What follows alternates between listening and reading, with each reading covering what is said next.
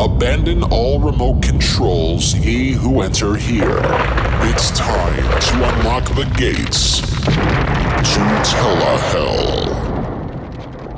What year would you consider to be the worst year in the history of television? Some would argue it was the 1973-74 season, where practically 99% of new programs that debuted that year wound up getting canceled before the season ended, while well-established hits reigned supreme. And if you heard our 5th minisode, this was also the year that brought us the contrived award show gimmick known as the Super Emmy. So, to that respect, that could be considered the worst year of television, simply by scale of cancellations and decreased viewership. Then again, really take a look at some of the one-season wonders that made it to the small screen that year. Despite their failures, a lot of them have gone on to become cult favorites that somehow found their way to digital retro TV channels for various weekend offerings. And to that end, even being declared a cult favorite is at least some level of success. Now, if you want to talk about shows that were canceled not just because the ratings were low, but because the audience watching flat out rejected them, then come with me to the year 1983. The year NBC pitched a literal no-hitter. You got to be there, yeah. You just got to be there. You feel free there. You'll be what you wanna be. See what you wanna see. You can NBC there, be there. Look around, everything. In spite of the fact that the Peacock was well on its way up the comeback trail after years of missteps, their 1983 TV season was infamous for the fact that every single new offering that they had that year came and went in the blink of an eye. Possibly CBS's eye because of their seemingly never-ending dominance as the #1 network at that time, and NBC's misfortune of trying to counter-program them on their most watched nights of the week. A total of 9 shows debuted that year. Some of them lasted half a season. Others lasted half a month, while only a few managed to make it the entire season before ultimately getting the axe. And while we hope to take a more in-depth look at all of NBC's failures of 1983 at some point, the show that we're highlighting today turned out to be one of the luckier ones of that year. Whenever I had a big problem to work out, it helped me to think if I could brush someone's hair. When I was going through puberty, my little sister went bald. For reasons we'll get into, this is a show that simply should not have worked. Whether it be because the show took a bunch of tired, hackneyed sitcom cliches and recycled it into their own thing, or the fact that this was one network's attempt to pick apart another aging show's carcass before the buzzards got to it. This is one maid that's going to make an uninhabitable mess in Telehell. Feel so free there. It's just you and me there. NBC there. Be there. This story begins with the careers of 2 successful comedy writers, the duo of Gordon and Lynn Farr, no relation to Corporal Klinger of MASH fame. Between the two of them, they wrote for some of the biggest hits of the 70s, including Love American Style, The Bob Newhart Show, and yes, even On the Love Boat. Strange, that seems to be popping up a lot in my reviews lately for some reason. Anyway, with all those years of success in both writing and producing for TV, NBC, which by that time was being run by programming icon Brandon Tartikoff, decided to take a chance on the duo and an idea of theirs that had been simmering for some time. The idea of a young, buxom 20-something who moves to New York City to fulfill her dreams. Of what, we don't know. But while on her way to fulfilling those dreams, she takes a job becoming a live-in maid at the apartment of 2 swingin' bachelors. One, a clean yuppie, and the other, a bit of a slob. And right about now, I know what you're thinking. Where have I heard some of this before? Well, you're right to think that there may be more than a couple of liberties taken with this idea. The notion of a yuppie slob combo living together, for instance.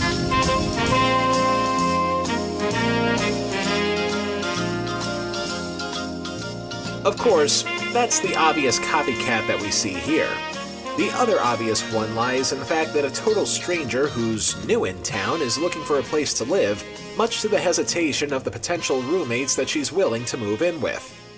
Were it not for the gender swap, Where have I heard that before? The kisses are hers and his three's company too.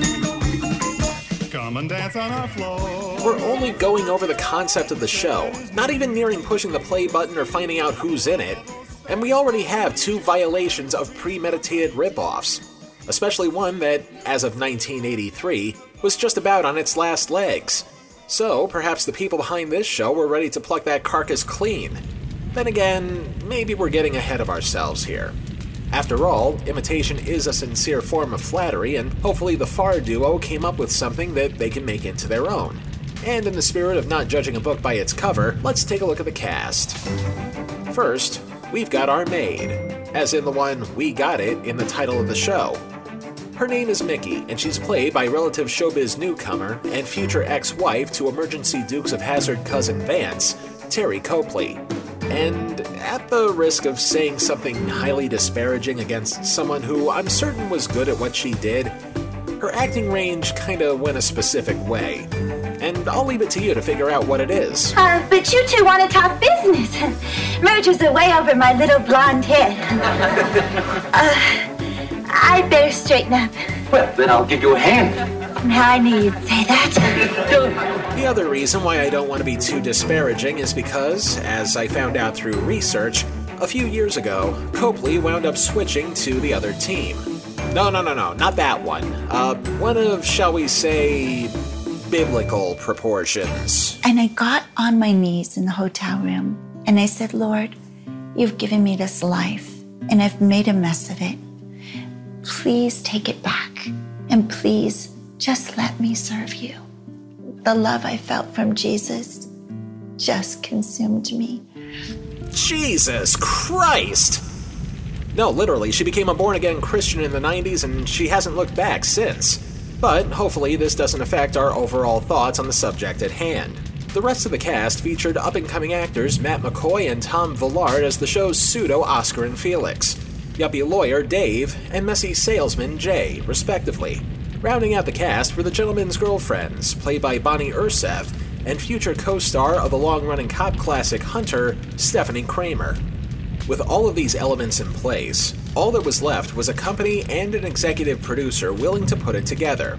Fortunately, the Farrs caught a break when MGM...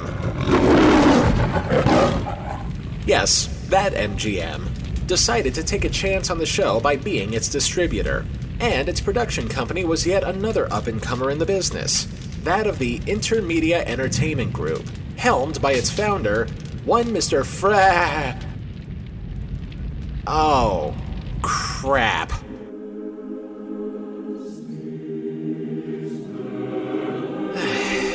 Yes, folks. This program is yet another in the long line of hits or misses that has the fingerprints of our charter patron saint of Telehell, the late Fred Silverman. As a matter of fact, this was one of the first shows his newfound production company developed once he was given the heave-ho by NBC, who, as a reminder in this story, was well on its way to making a comeback after years of mistakes that were made on his watch. And now they're going to tempt fate again. It sounds like trying to reward somebody who just quit smoking cigarettes with a tin of chaw. Look, I don't want to keep taking a dump on the guy, especially in the condition that he's in now, but the fact that he's become synonymous with television infamy is pretty unavoidable at this point, and we wouldn't be doing our job if we didn't highlight the lowlights. Nevertheless, NBC decided to take a chance with the man with the golden gut one more time for old time's sake. The show, now titled We Got It Made, would premiere in NBC's 1983-84 season, and we'll see how this maid cleans up. After the break. It's NBC Week, and the Real People Express keeps on rolling. All aboard as television's #1 traveling show continues its non-stop fun trip through America in a very special edition. It's a carload of laughs, surprises, and... It's real! People! Be there! Look out, comedy is growing up. We are entering a new world of higher learning. Right, boys? High school days become a thing of the past. Have either of you seen my basic anatomy? What? College is just what I thought it would be. It's a crash course in laughs on the season premiere Spoken from the heart. of Facts of Life. It's the hit show everybody's talking about. Sounds good. A comedy so funny you'll laugh till you turn blue. I look like a giant Smurf. We got it made. It's exciting. It's stupendous. It's television's biggest week. It's NBC week. Be there. September 8th, 1983. Video arcades welcome the challenge of Sinistar. Run, run, run. Beware, coward. Michael Cimbello's Maniac was well on its way to being a one-hit wonder. And at 9 p.m., 8 p.m. Central and Mountain, Fred Silverman's first independent TV production hit the airwaves in the most earwormy way possible.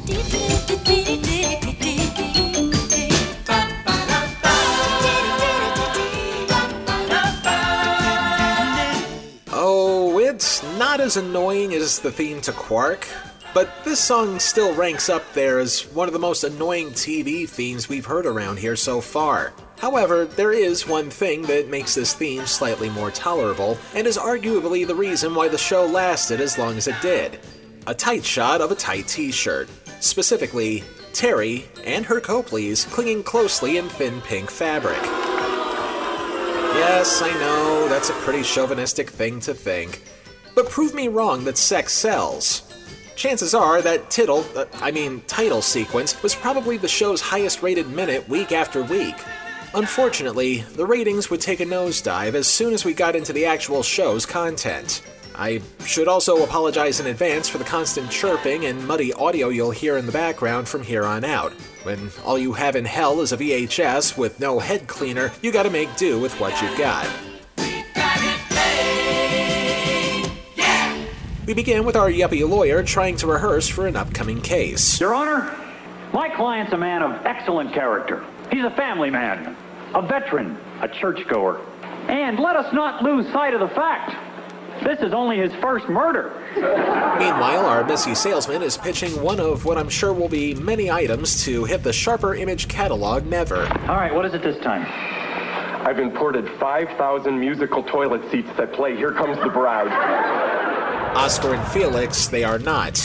Which leads us to the overall crux of the show. We don't need a housekeeper. Jay, it looks like a garbage truck exploded in here. So you have to start cleaning up this mess around here. I can't concern myself with picayune details. I'm an ideas man. I deal in ideas. I have to be able to soar like an eagle, swoop like a hawk, wallow like a pig. And one thing I gotta give this show credit for is the fact that they established what one of the main goals were in the first 2 minutes. So, at the very least, we're getting to the point right away. A point that is further punctuated by the arrival of the two girlfriends. We can't afford a live-in maid. Jay, it's gonna save us money. See, I spend a fortune taking clients to restaurants. Yeah, and every time you import something, you entertain buyers. Yeah, but... So we hire some nice middle-aged lady to cook and clean. You bring the people here and entertain them. Right. Bingo, bigger orders, more clients. Success, travel. Fast cars, loose women. That's why you're ahead. And again, props to the show for making the main goal known without having the viewer be baited on for something to happen. While 3/4 of the cast agreed that a housekeeper would be a good idea, Messy J is bizarrely anti-maid for some reason. Don't you see what's going to happen? We'll lose our individuality. We'll lose our freedom. We'll lose our God-given rights. What? Who needs some old biddy shuffling around here smelling like tuna fish and absorbing Junior? And as sure as that declaration was made, who should show up but our tightly dressed star? Yes! Hi, are you still looking for a housekeeper? Gosh, this is wonderful. I've only been in New York an hour, and I've already got a job. Well, we'll need some references, Mickey. Immaterial, Dave. Mr. Yuppie then tries to be the voice of reason. Well, you can't hire someone just because they're gorgeous. Why not? Jay, look, we want someone who's good at the job. What job? See, she's never done this before. And besides, we can't afford that kind of money. Okay, mini tangent. Ignoring the inexperience of our potential maid, they say they can't afford a housekeeper even though they clearly established that they, a young lawyer and a salesman, with girlfriends, in a New York City, Midtown Manhattan apartment, no less, said that they were looking for a housekeeper. Well, congratulations, show! You just negated yourself within the first 5 minutes, and you haven't even gotten into hijinks or shenanigans yet. Hell, maybe the title of the show is more of a declaration of financial solvency than we thought. Because, folks, the maid in We Got It Made is spelled M-A-D-E, not M-A-I-D. Moving on, we get a little more insight as to why Mickey's even here in the first place. Why did you come to New York? I lost my job. And my personal life's been kind of a mess. My boyfriend ran off with another woman. Oh, well, that happens. He ran off with my mother. But, Mickey, why a housekeeper? Because it's good, honest work. And I enjoy helping people. Because I'd have a home. And on that note, ladies and gentle demons, I'd like to introduce you to another term for your show business glossary. A little something called flexible reality. Flexible reality is what happens when one writes a TV show and is willing to bend, shape, or form what happens in the real world to whatever version of it they wish to have. Whether it be the cast of Friends living in 2 giant apartments with obscene exceptions to rent control laws, or someone gets a platinum credit card, goes overboard on the spending, and is somehow debt-free by the end of the episode, or the ability to drive cross town in a major metropolitan area within an inhumanly short time limit, or, in the case of this show, the boys not only taking pity on Mickey without ever having to do a background check, but also taking her in as their live-in maid. With no experience. In New York City. With 2 guys. Total strangers who have girlfriends. Who I'm sure is going to take the news very, very well. Give me a break, you couldn't find a more unrealistic scenario in a Craigslist ad. But take pity on her, they do. She's alone in the jungle of New York. Never mind you and me and our petty concerns. If we can make but one person a little happier, we'll have made the world a better place for all mankind. Thank you, Alan Alda. Speaking of the girlfriends, we see how they react as Stephanie Kramer pretends she's eyeing her future contract for the show Hunter in the distance. Beth, Claudia, this is Mickey.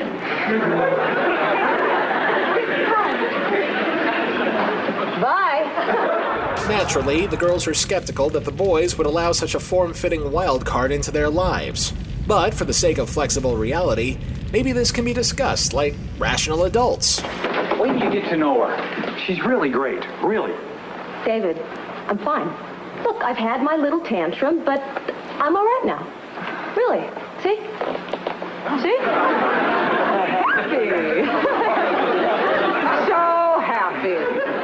Or maybe the levels of jealousy will reach soap opera heights without actually giving the girl a chance first. Do you honestly think that someone like Mickey could come between you and me?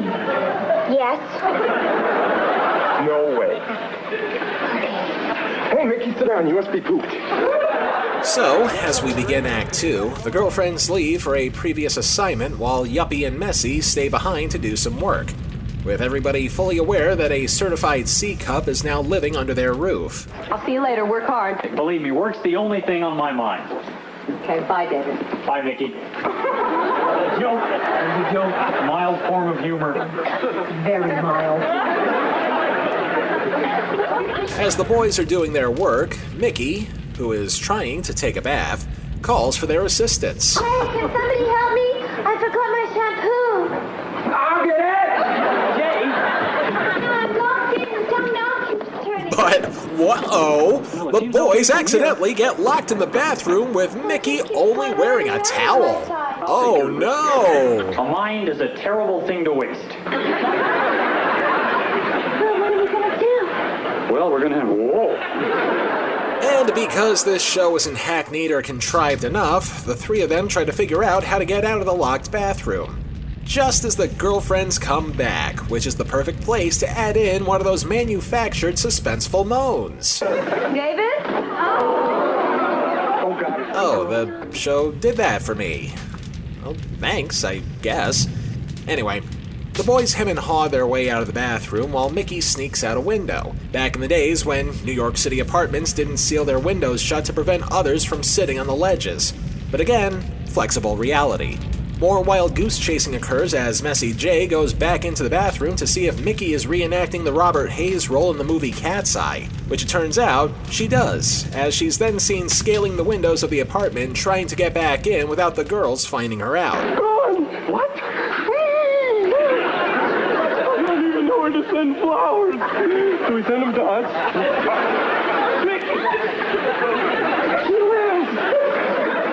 And, for the sake of this being a podcast, I wish I could describe the next few minutes for you without having to schedule myself a full frontal lobotomy, as the show goes through a series of hoop jumps and try to convince us that what we're watching here is actually funny. Everything from one of the guys thinking she's fallen off the building, to the constant and sometimes embarrassing distracting of the girlfriends, to Mickey's towel getting blown away, to that same nude Mickey trying to sneak back into the apartment while one of the girlfriends delivers a lengthy monologue. Just about every variation you could think of involving these aforementioned jokes have been used to death on every sitcom ever made since the beginning of time, let alone The Odd Couple and Three's Company. But the difference between those shows and this one is that they were able to pull off some kind of original spin on things. Here, it just feels like something that was refrigerated and reheated for no other reason than to keep mold from growing on the future specimen. Eventually, the frivolity comes to a merciful stop. Look, I've tried to be nice, I've tried to be understanding, I've tried to be nude, but I'm telling you right now that she's... Nude! Hi, how was your play? No, it actually keeps going, because we've got one other thing to rip off, and this one is more Three's Company-esque.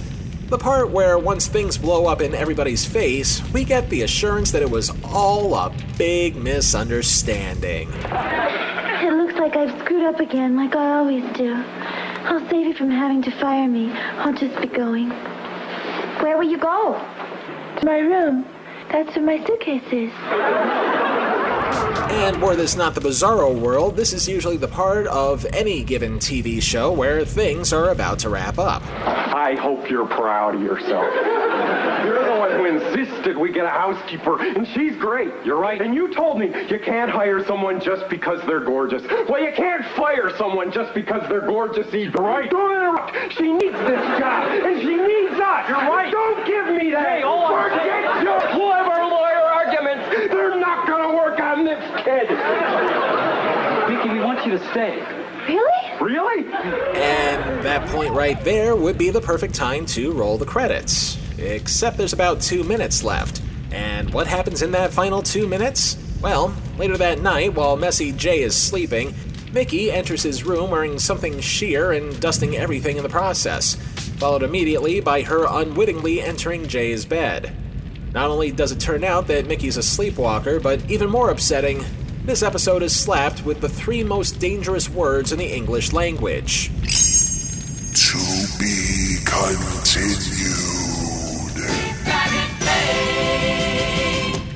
That's right. The first episode of the show was actually part of a 2-parter, meaning that we're only halfway done with our half-baked stupidity. I think I'm gonna need to get hydrated before we continue. Can I get a glass of water, please? Oh, right. I have to keep reminding myself that I'm currently living in a place that's constantly engulfed in flames. Fair enough. Moving on to episode 2. We should point out that this is the episode where, although we get cleaner audio, you're going to get hit with incessant VCR chirping throughout. So we're going to try to keep this one as brief as we can. Act 1 of Show 2 starts right where we left off, with Mickey sleep dusting her way to Jay's bed. With hilarious results! Look, it's not your fault I'm a real hunk, but you made this bed, and so now you gotta... No, look, I'll tell you what I'm gonna do. I'm gonna cover my eyes, and I'm gonna count to 3, and when I open them, you'll be gone, okay? Here we go, okay? 1, 2, 3.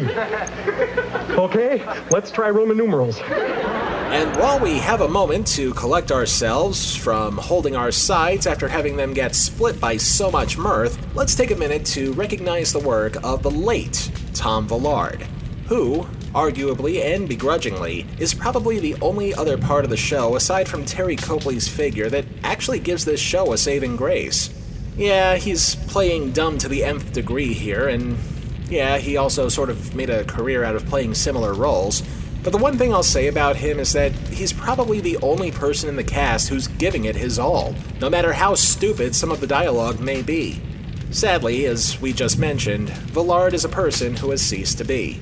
As in 1994, just a few months after he became one of very few actors at the time to come out to the LGBTQ community, Villard would pass away due to complications from AIDS. He was only 40 years old. Boy, this is going to be an awkward transition now. Then again, have I learned anything from our previous show about awkward uses of the laugh track? Let's try Roman numerals.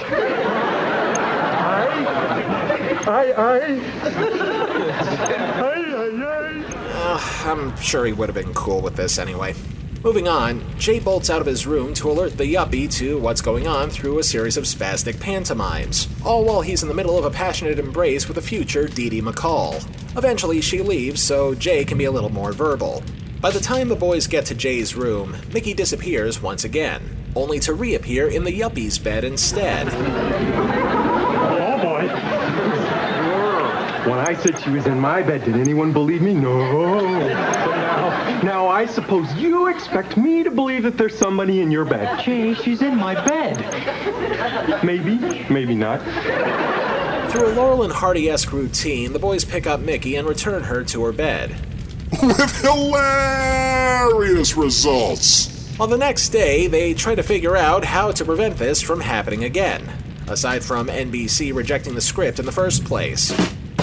And while perfectly good muffins accidentally get dumped into a fish tank, one of the girlfriends tries to figure out what's going on. You know, Jay, I can always tell when you're fibbing if I just look in your eyes. Oh no, not the tear. Freeze. Well, spill your guts. Okay, Mickey went to bed with me last night. Now, in a sane, rational world, a better way to have handled that is to simply say to her that Mickey has a sleepwalking problem and that she accidentally climbed into both men's beds. And if it were that same rational world, the girlfriend would probably understand the situation in a sane, logical manner.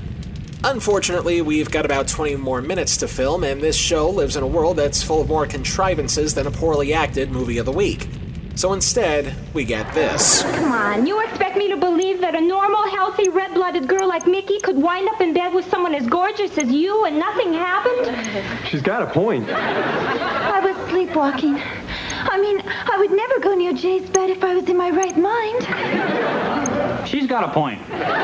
With another 18 minutes to go until this is over, the other non-Copleys get serious. So, until Mickey copes with her stress, She'll just keep walking around here in the middle of the night, getting into our beds in that teeny tiny nightie. David, it's me! Claudia! Or at least as serious as a show that tries too hard to be wacky could get. But go on. Calm down. What's the worst thing that could happen? She'll leave me and I'll die a lonely old man in a room full of cats. Just then, future Sergeant McCall checks in to try and attempt to get the plot moving in some sort of direction. I think there's only one way I can get over this crazy jealousy. Would it be okay if I stay here a couple of days? Act 2 of Show 2 starts with the gang staying awake all hours, and also doing their impression of the Dead String Quartet from Season 2 of SNL. How's that for a deep cut reference? After coming to, the gang tries to figure out a way to prevent Mickey from sleepwalking again. But what if I sleepwalk? We lock you in your room. We jam a chair under the knob. we nail the door closed. But what if I have to powder my nose? Powder your nose. Why? You're not going anywhere. Hey, grow up. She means she might have to go tinky-doo. Just then, Hunter's soon-to-be sidekick comes in to send Mickey to bed, as though she's about to go on a nature hike with Mickey as a human rucksack. Bedtime for Blondie. on steroids? Afterwards, the rest of the gang takes turn guarding Mickey. With hilarious results! Guys, wake up, wake up. Mickey's gone. Check Jay's room. Please, come on. She's not in here. She's not in the bathroom. She's not in Jay's room. Is she in the closet? She was. Her coat's here. All that's missing is the Benny Hill music, and somehow this will become an automatic masterpiece. The gang make a beeline for Stephanie Kramer's bedroom where, whoa! Now here's the plan. It's foolproof. We don't let Claudia find out about this. But if she wakes up, we kill her. And I'm sure this would have made a great comedy scene if I didn't see this done to death on many other sitcoms before. Using mathematics, I'd say this was about 45% Three's Company, 31% I Love Lucy, 23% Laverne and Shirley, and 6% Butterscotch Ripple. That's 105%. But I digress. Mickey is sleepwalking. Again?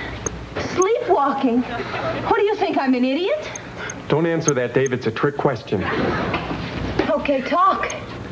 You're mad, aren't you? David, how could you do this to me? Claudia, I love you. I don't care about any other woman in the whole world, and you know that. Okay, time out. Did I miss something? Or do we just live in a world where people automatically jump to conclusions without using logic to figure things out rationally? I mean, sleepwalking is pretty common. And this whole thing might have been resolved a lot sooner if, say for instance, Mickey had some sort of doctor's note proving that she does that. But nope, we have to milk the comedy drier than a cow that's anemic. Granted, I think the people on this show are willing to fly off the handle so quickly because if they did listen to reason, the show would be over in 7 minutes flat and NBC would have to put on infomercials to fill the time. But because the conflict seems manufactured, viewers would feel more compelled to change the channel. Audiences are not that stupid, even for 1983 standards. Eventually, things get sorted out in a way you'd expect a sitcom to be in the land of contrivance. On that note, we launch into a lengthy monologue of why exactly Mickey walks in her sleep. This moment, by the way, originally had no background music, but we're adding music to the moment because if it isn't evident in this scene, this is the moment where she's trying to win over not just Stephanie Kramer, but the viewers as well. I lied to the guys and now I'm doing it to you. But why? I was afraid I'd get fired. I've been sleepwalking since I was 7. You must have put on a lot of miles. I wore out my bunny slippers. After my folks split up, I used to wake up every morning in my mother's bed. I thought it was magic. I thought that in the middle of the night, I flew through the air into her arms. Claudia, I'm scared. Of what? Of you. Of me? Why me? Because I love this job. I feel like I'm hanging by a thread and you're holding the scissors. And the 1984 Emmy Award for Outstanding Lead Actress in a Comedy Series goes to Jane Curtin on Kate and Ellie, because no matter how hard Copley tries here, we ain't buying it.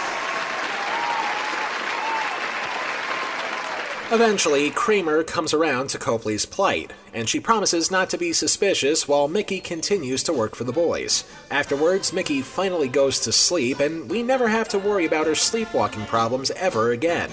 And thanks Satan for that, because if this entire series was focused entirely on that one aspect of her life, the show would have been gone in less than a month. The rest of the series continues to recycle old sitcom tropes like Al Gore at a waste disposal unit until the program was ultimately canceled in the spring of 1984. So, where does this rookie cleaning lady get vacuumed up in telehell? Put on your rubber dish gloves as we do a little dusting on the 9 Circles. I said 9 circles. How come the circles aren't firing up? Why is there another tape going into the VCR? Aren't we done?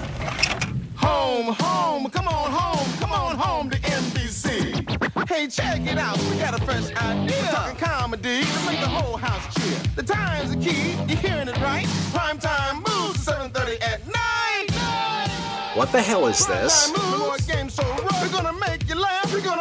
Why am I seeing Terry Copley and Tom Villard in this promo? Why am I seeing them performing together in the same promo? No. No. This can't be right. This can't be right. Can it? Wikipedia, don't fail me now.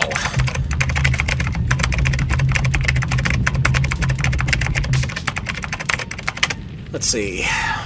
NBC prime time at 7:30. In the fall of 1987, NBC conceived a syndication package for its owned and operated stations under the brand Primetime Begins at 7:30, consisting of 5 sitcoms that each aired once a week and were produced by various production companies contracted by NBC. The series included Marblehead Manor, She's the Sheriff, You Can't Take It With You, Out of This World, I remember that one, and a revival of the short-lived 1983 NBC series We Got It Made.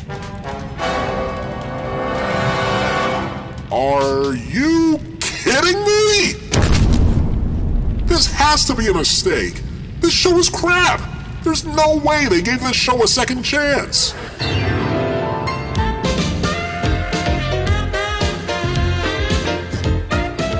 Son of a bitch! Great, now I have to talk about this too. Yes, folks, it's true. We Got It Made somehow made a comeback, roughly 3 years after it was initially canceled. This time around, airing in first-run syndication that just happened to be for a number of NBC affiliates. But while Copley and Villard came back for the revival, the rest of the cast had careers to lose and wisely declined to come back. So, a brand new cast of characters were put in. Replacing Matt McCoy's yuppie lawyer was actor John Hillner, who, as we'll find out, may have been a step down from the original. We also get the introduction of Mickey's neighbors, a father and son duo played by Ron Karabatsos and Lance Wilson White. I guess they added a teen to the mix because this was airing in most of the country at 7:30 p.m., and most kids were still awake at that hour. Not that many kids watched the original 1983 version to begin with, but then again, I'm not a programming executive. Unfortunately, there's next to nothing available in terms of content for the show's revival. So, hey, I guess this means we don't have to review this part after all. Okay, can we get the 9 circles now, please? Motherfucker! Looks like the forces of evil found one for me. Okay, why don't we compromise a little? I'll go over what happens in the episode as fast as I can because I really don't think I'll be adding anything new to what we've done here so far. Is that okay? Okay. Can I have some speed-up music, please? The title sequence is better, but blander. No more annoying theme song. Also, Tom Villard now gets top billing even though Terry Copley's the star. Shit happens.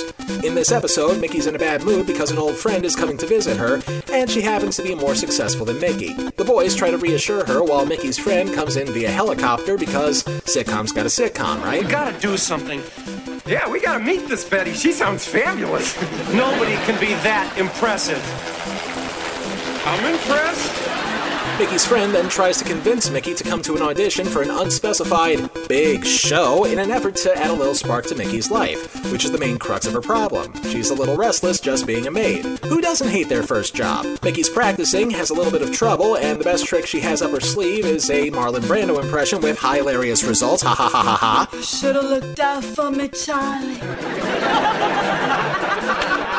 I could have been somebody. I could have been a contender. Mickey and her friend head down to the audition, which turns out to be not for any acting part, sort of, but rather a chance to be one of the gorgeous ladies of wrestling, or Glow, long before it was a Netflix series. And to Maid's credit, they went to the trouble of bringing out a few of the real Glow wrestlers as guest stars, including the likes of Hollywood, Vine, Debbie Debutante, Susie Spirit, and most notably, Colonel Ninochka. Are you puny capitalist bimbos here to audition? We were... Yeah, Pinko! Mickey's shocked that this is the acting gig that she's auditioning for, and the Glow ladies expect her to do a couple moves, even though dusting is probably her best finishing move. Meanwhile, the boys show up for moral support, even though Mickey wants out. Mickey then tries to show off her moves, what little there are, against Debbie debutantes, with hilarious results. Ha ha ha, laugh, laugh, laugh, keep it going. The boys then tell Mickey that she doesn't have to do this, and new Yuppie convinces Messy J to talk to Colonel Ninochka in an effort to pull Mickey out of the audition. The Bridget Nielsen knockoff then tries to make a move on him with even more hilarious results. Ha ha ha ha ha. Well, your colonelship, I'm not... You know, for a Yankee pig, you're kind of cute. New Yuppie explains to Mickey that it's all an act, just as Hollywood and Vine sneak up behind him and show him otherwise. Yeah, Davey, run to Mommy. Okay, come on, that's it, let's go. This then quickly turns into a ripoff of yet another Three's Company episode. That's the one where Jack tries to be a boxer. Still more hilarious results happen where Mickey stands up for the boys and herself as she kicks Hollywood and Vine's ass. Say I'm sorry! Forget it! Say it! I'm sorry! And you're the big polka! Easy! I won't hurt you if you just leave him alone, okay?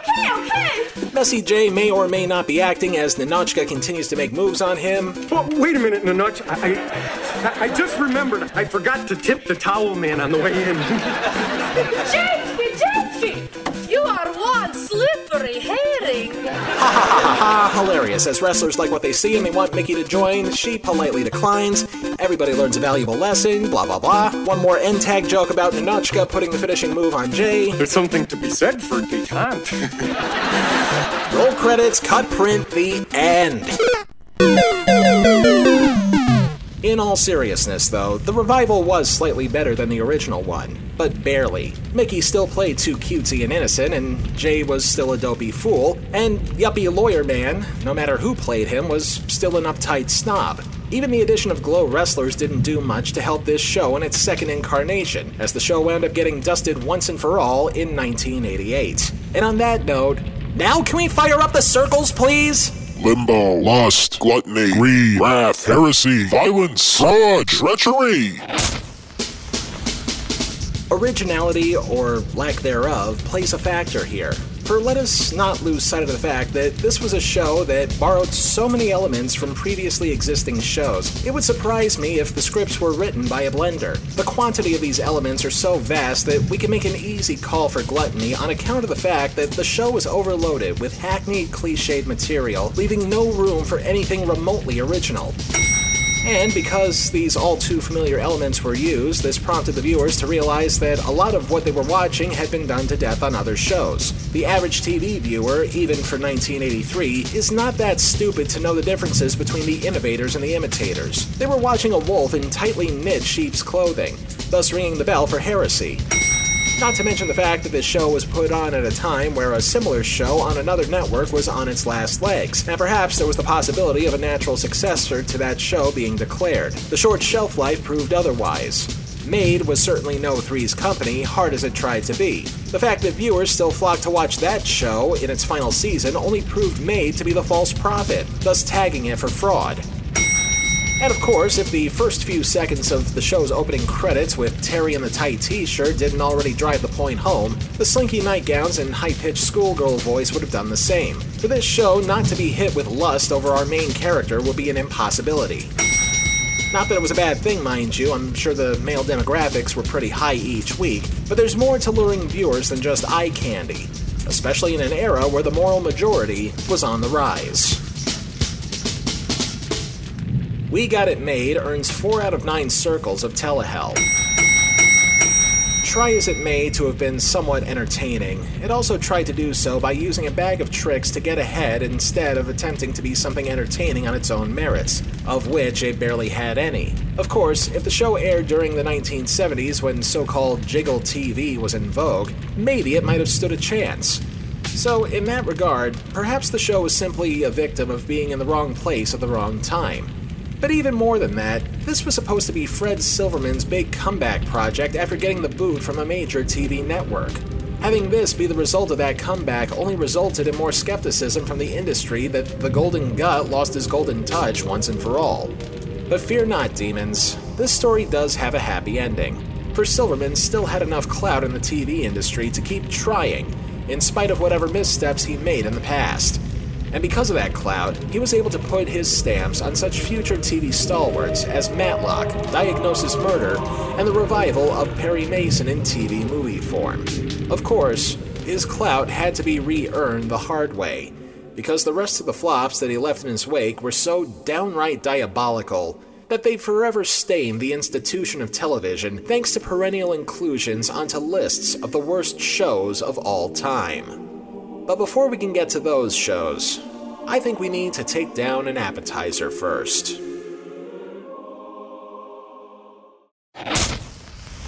Next time on Telehell, we celebrate Mother's Day by taking a look at what TV Guide once called the second worst TV show of all time. Listen, Mom, I realize it was a terrible inconvenience for everybody, but at least it was worth it. No kidding. We foiled those car strippers, huh? Yes, but I hope they got some sleep. Until then. If it's not in Telehell, it's not worth a damn. Telehell was written, produced, edited, and narrated by me, Justin Hart. All clips used in this program are protected under the Fair Use Doctrine of the U.S. Copyright Act of 1976, and all clips used come courtesy of their respective companies and owners. Some of the music used in this program comes courtesy of YouTube and their audio library service. Telehell is a production of Horton Road and is distributed by Libsyn. There's now more ways to listen to Telehell than ever before. Of course, the usual ways: Apple Podcasts, Stitcher, Spotify, and our website, telehell.libsyn.com, but also these new places, including Castbox.fm, Podtail.com, ListenNotes.com, MyTuner-radio.com, and Blueberry, which is spelled BULBRRY.com. We'll have many more coming soon. And as always, don't forget to like, comment, rate, subscribe, and share on our social feeds. Twitter and Facebook, both at Telehell Podcast.